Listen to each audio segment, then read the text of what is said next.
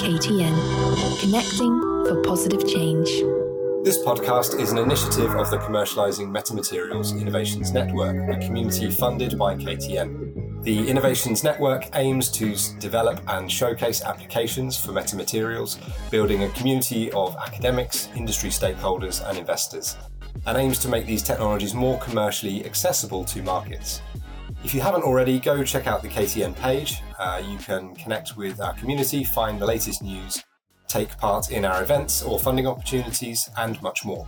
You can find the link in the description of this podcast. I'm Duncan Foster Fitzsimmons. I'm a designer and engineer and founder of the 7th Product Design Studio. Today I'll be talking with James Johnston, Director of Program Management at Advanced Materials Developments. I'm really keen to find out how James approaches design in metamaterials, how people like myself working in product development can make use of these incredible new materials, and to swap some notes on creative process. So, hello, James. So it's great to talk to you. I'm really interested to hear all about how you work with metamaterials, what you do with them, how you create them. But I'm going to kick off with a deliberately stupid question, which is, what is a metamaterial? I know a lot of people like me out there probably have a slightly wrong idea about what these things are. Yes, we have constant debates in the office what a metamaterial actually is. So it's a live subject. So as far as we're concerned, it's a material which exhibits properties that don't normally exist in nature. So basically, what that means is that they are synthetically engineered to exhibit properties normally that interact with some kind of radiation or sound wave to produce effects for engineering and science that people require for lots and lots of different purposes. So normally those sorts of materials have some kind of repeating element to them, and they may have different types of materials structured in different ways, so that when put together in the bulk, they exhibit these rather strange behaviours. And so does that mean that these metamaterials they are designed by you to exhibit a very particular behaviour each time? Generally, yes. I guess sometimes there's a bit of serendipity, but normally there's an element of being able to understand essentially the structure and property relationships between matter and space. I know that sounds quite highfalutin, but normally, matter has obviously. Matter is composed of atoms and electrons and things like that, and electromagnetic waves have a strong interaction with matter. So what you're trying to do is to match properties and hopefully predict some of the after effects. Now, it's quite a complicated process, and I think a lot of some of this, if we go way back, was described in the equations of Maxwell, which are fiendishly complicated, and I don't profess to understand them properly myself. But there's lots of people in the academic world who understand the interaction of light or electromagnetic radiation and matter. So designing these things is quite a complicated process. And with your work at AMD Nano, is there a particular type of material, type of application, scale of metamaterial that you guys specialize in and or particularly focus on? Yes. So we have generally, and we kind of pitch ourselves as addressing most of the electromagnetic spectrum. So we have what I would say is two platforms. So we are specialists in 2D nanomaterials, so things like graphene and other 2D materials. And we also have our what's called polymer opals or photonic crystal platforms. So there's we have two different streams of technologies that we do. So most of what we do in the graphene area is pretty much to do with the kind of lower end of the electromagnetic spectrum. So we do everything from modifying the emissivity of surfaces. We can also print shapes that interact with radio waves. And then our other technology platform, which is the photonic crystals, we're able to modify the properties of reflected or absorbed light. So we spend quite a lot of time, in fact, most of our time, tuning those structures and materials to give us the properties that we want. So we're balancing lots of things between how you synthesize these structures versus how thick they are, and what other composites are present around these structures. Is it fair to say, I mean, it sounds to me like a lot of it is on a very thin layer or a surface layer. Is that correct? And you're looking at how it interacts with other layers that it's layered, like a sandwich between or put on top of? Yes, so certainly in terms of, say, our RF metamaterials, we would say print those and structure them onto another surface.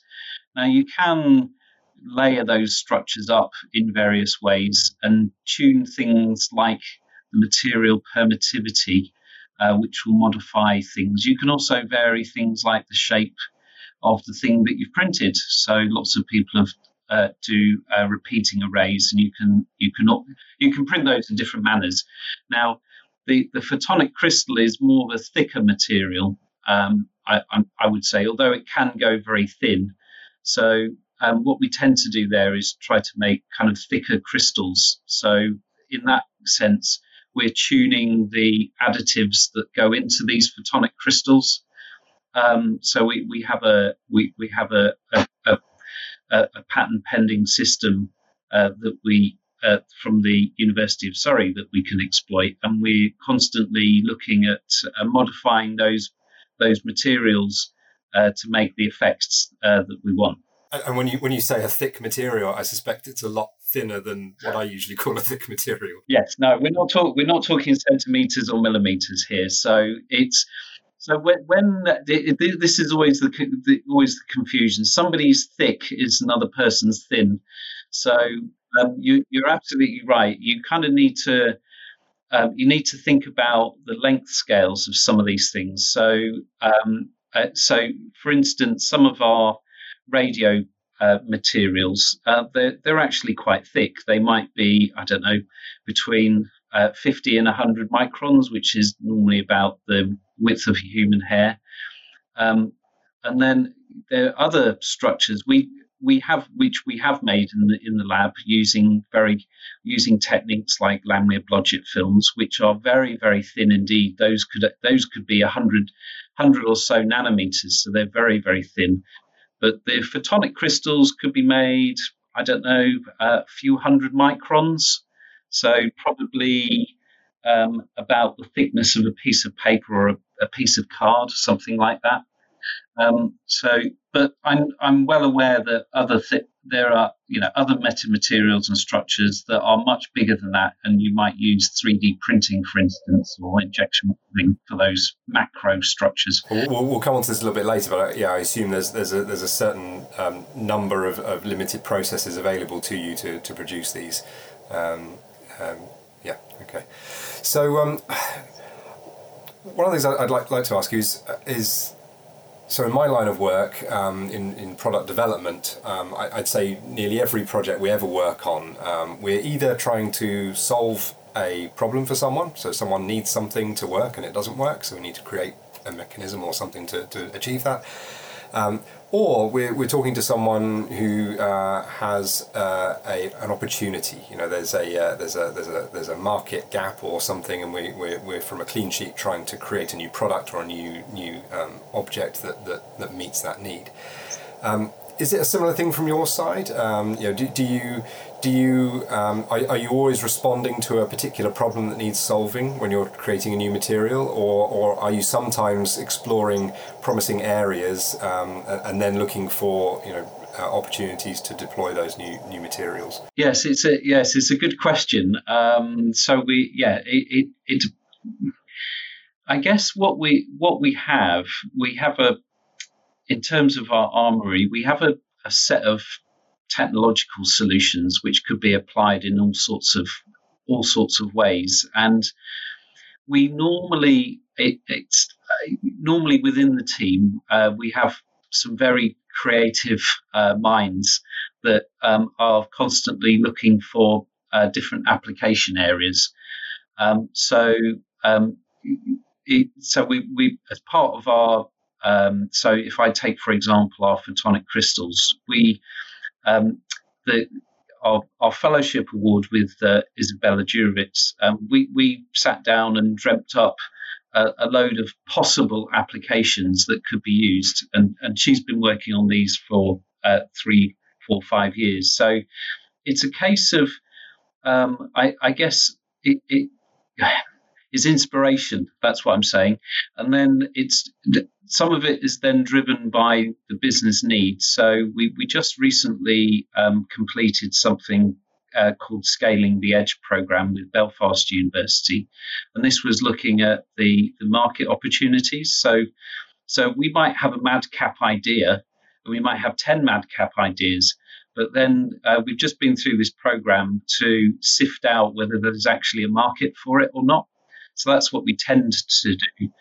And not every idea is successful. But we generally hear those and ideas from the community. There's kind of themes that people are working on at the moment. So one big area might be for looking at 5G antenna. So there's lots of organisations in the UK looking at those types of things, and Metamaterials can have an impact on that area. So we're minded to try and work out some solutions for that. And when you see new materials in your space sort of catapulting themselves into market first or coming out of nowhere, and I'm imagining what's the metamaterial equivalent of the iPhone sort of taking the market by storm. Do you think is that happening? As part of very larger development programs, or is it something that people are just sort of happening upon by chance, or is it where people are pursuing a particular sort of end goal and just throwing everything at it research-wise? Do you see certain strategies that seem to pay off in that way? Yeah, well, I think a lot of the very innovative stuff is coming out of the universities at the moment. So I don't profess to know their minds, so and how they inspire themselves to invent these new things. But yeah, it's you generally it's a combination of kind of finding that there's a lot of very active academic materials research out there, and constantly sifting through those.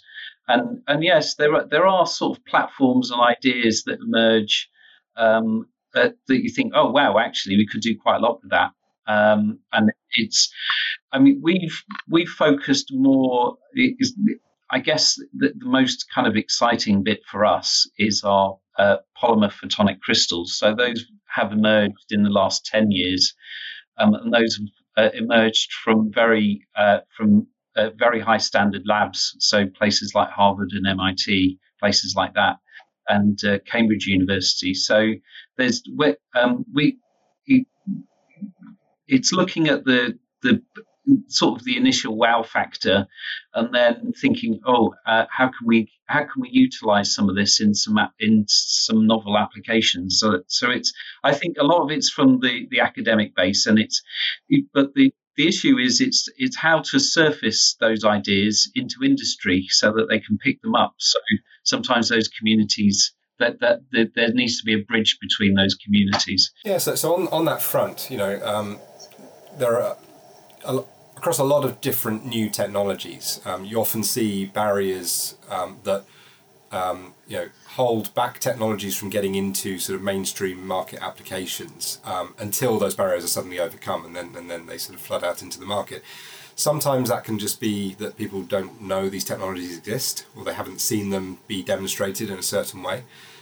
Sometimes it can be problems of scalability. You can create something in the lab and it's difficult to ramp it up to mass production scales. What do you think from your side? Are there certain things that apply generally to metamaterials as I guess challenges to overcome next in order to sort of break open wider scale deployment of these technologies? Yeah, I would probably agree. It's some of this but it usually boils down to can you produce these in sufficient quantity or larger area at a reasonable cost? Reasonable cost is usually the determining factor. I've seen one of the huge barriers. I mean that I have seen over the years is taking something that essentially is some experiments in a fume cupboard or a clean room and trying to scale that into something practical. So sometimes the scale up equipment or machinery doesn't actually exist, which makes their life. So what that means is that you have to invest. There's a significant investment of time and money in equipment and development of manufacturing processes that needs to occur, and that can cost, well, certainly seven figures. Not in all cases, but if you have to put together a significant process, that's going to take a lot of time and effort. And not all industry and academia doesn't have access to all of the pieces of process equipment that it needs to be able to do all of this in one consistent way. It can be quite expensive, yes. But it doesn't sound all bad then. So yeah, I guess, I mean, is it correct to say that in theory it's possible to scale up these processes, but currently expensive, and so there needs to be this sort of, coming together of a killer application where everyone involved can see it's worth investing in order to get to the end result, and then in theory, the processes can be scaled up and can be deployed and applied in different ways once everyone gets on board, as it were. Yes, certainly, and that's I see the role of collaborative projects are very important here. So because they're expensive and high technical risk and high financial risk, it makes collaboration through public funded, like the UK government or the EU, very important to de-risk this. And that's it's a great way to develop these things, and you need to think about how you're developing a potential materials supply chain at the same time as innovating these things. So there's many elements that come together, and it's not so easy. And I think innovators spend probably 99% of their time trying to figure out how on earth to put all these things together. That is the hard bit. That goes to the crux of what we're trying to do. Yeah, fair enough. So, I mean, on that front, are there, without giving away any big secrets, in general across the your field, do you see any particular metamaterials that you think are sort of going to be the next big thing, or if I was to sort of tell my friends and family about it, are there metamaterials that we already have in the home that we don't know about, or are there, are these materials going to start to sort of change our lives in one way or another, that of the sort that you'd see in the newspapers? Yeah, I suppose the thing, because a lot of these materials they're sort of embedded in the fabric of everyday objects, so you probably wouldn't even give it a second thought. So I think one area that I've always that is sort of interested me is around noise pollution, around the home or the office or generally, and we're talking about macro structures here, but noise abatement using metamaterials is, I think, a sort of a real obvious. There's a real obvious application at the moment. So that's I think that's exciting. I mean, also people are using. I guess one of the things I'm going to say this. So I guess the other sorts of things are that you might notice in the everyday world are things like security stamps. So making things like false colours or making structures that are very, very hard to reproduce is a very simple demonstration of a metamaterial or a metasurface that can provide assurance to people that the articles that they buy are genuine. Does that sort of cross into sort of holograms you get on your sort of debit card and things like that? Yeah. Okay. Yes, that's right. So we do live with metasurfaces and metamaterials all the time. You might say, for another example, somebody might invent a light capturing structure for a solar panel. So invent a concentrator system. Now, you probably wouldn't notice. You would just buy the solar panels because on the basis of efficiency, because they were better than the ones that didn't have them. So, but creating those structures could have a very large impact on the amount of electricity you could generate, or keeping things cool. So structuring things in a way that where you could offset the amount of the climate emissions. So they do have they have such a broad applicability. The trick is to focus, as we constantly say in the office, and pursue those to their conclusion. It's very easy to get caught up in all sorts of fancy things and lots of exciting opportunities, but the wealth is generated from focusing on one or two things and doing them very, very well. Great. Well, I guess as a sort of a big sort of final question, I think, would be if there are manufacturers out there, companies developing products, companies manufacturing materials and products, and they are looking to get into metamaterials to find out how they can either get into manufacturing metamaterials or how they can apply metamaterials to help improve their products and services. What should be their first step, do you think? Well, yeah. Of course they can come and talk to us, but I think it's also, you need to.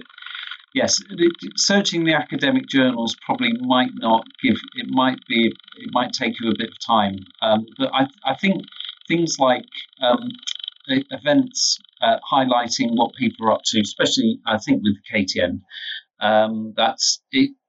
It provides access to people finding out what on earth's going on in this area, and then talking to companies like us, or talking to people in the Catapult, or talking to some of the well-known universities that are in the UK, and what I constantly find there's a treasure trove of stuff. If you open the box, there's a lot of very innovative science out there. But yes, as I said, the connection between the real world application and these sort of fundamental principles, that's really the key. And I think events and just talking to people is the key. Yeah, brilliant. Okay, well, thank you very much, James. That's been brilliant. Thank you for your time today and for sharing your expertise.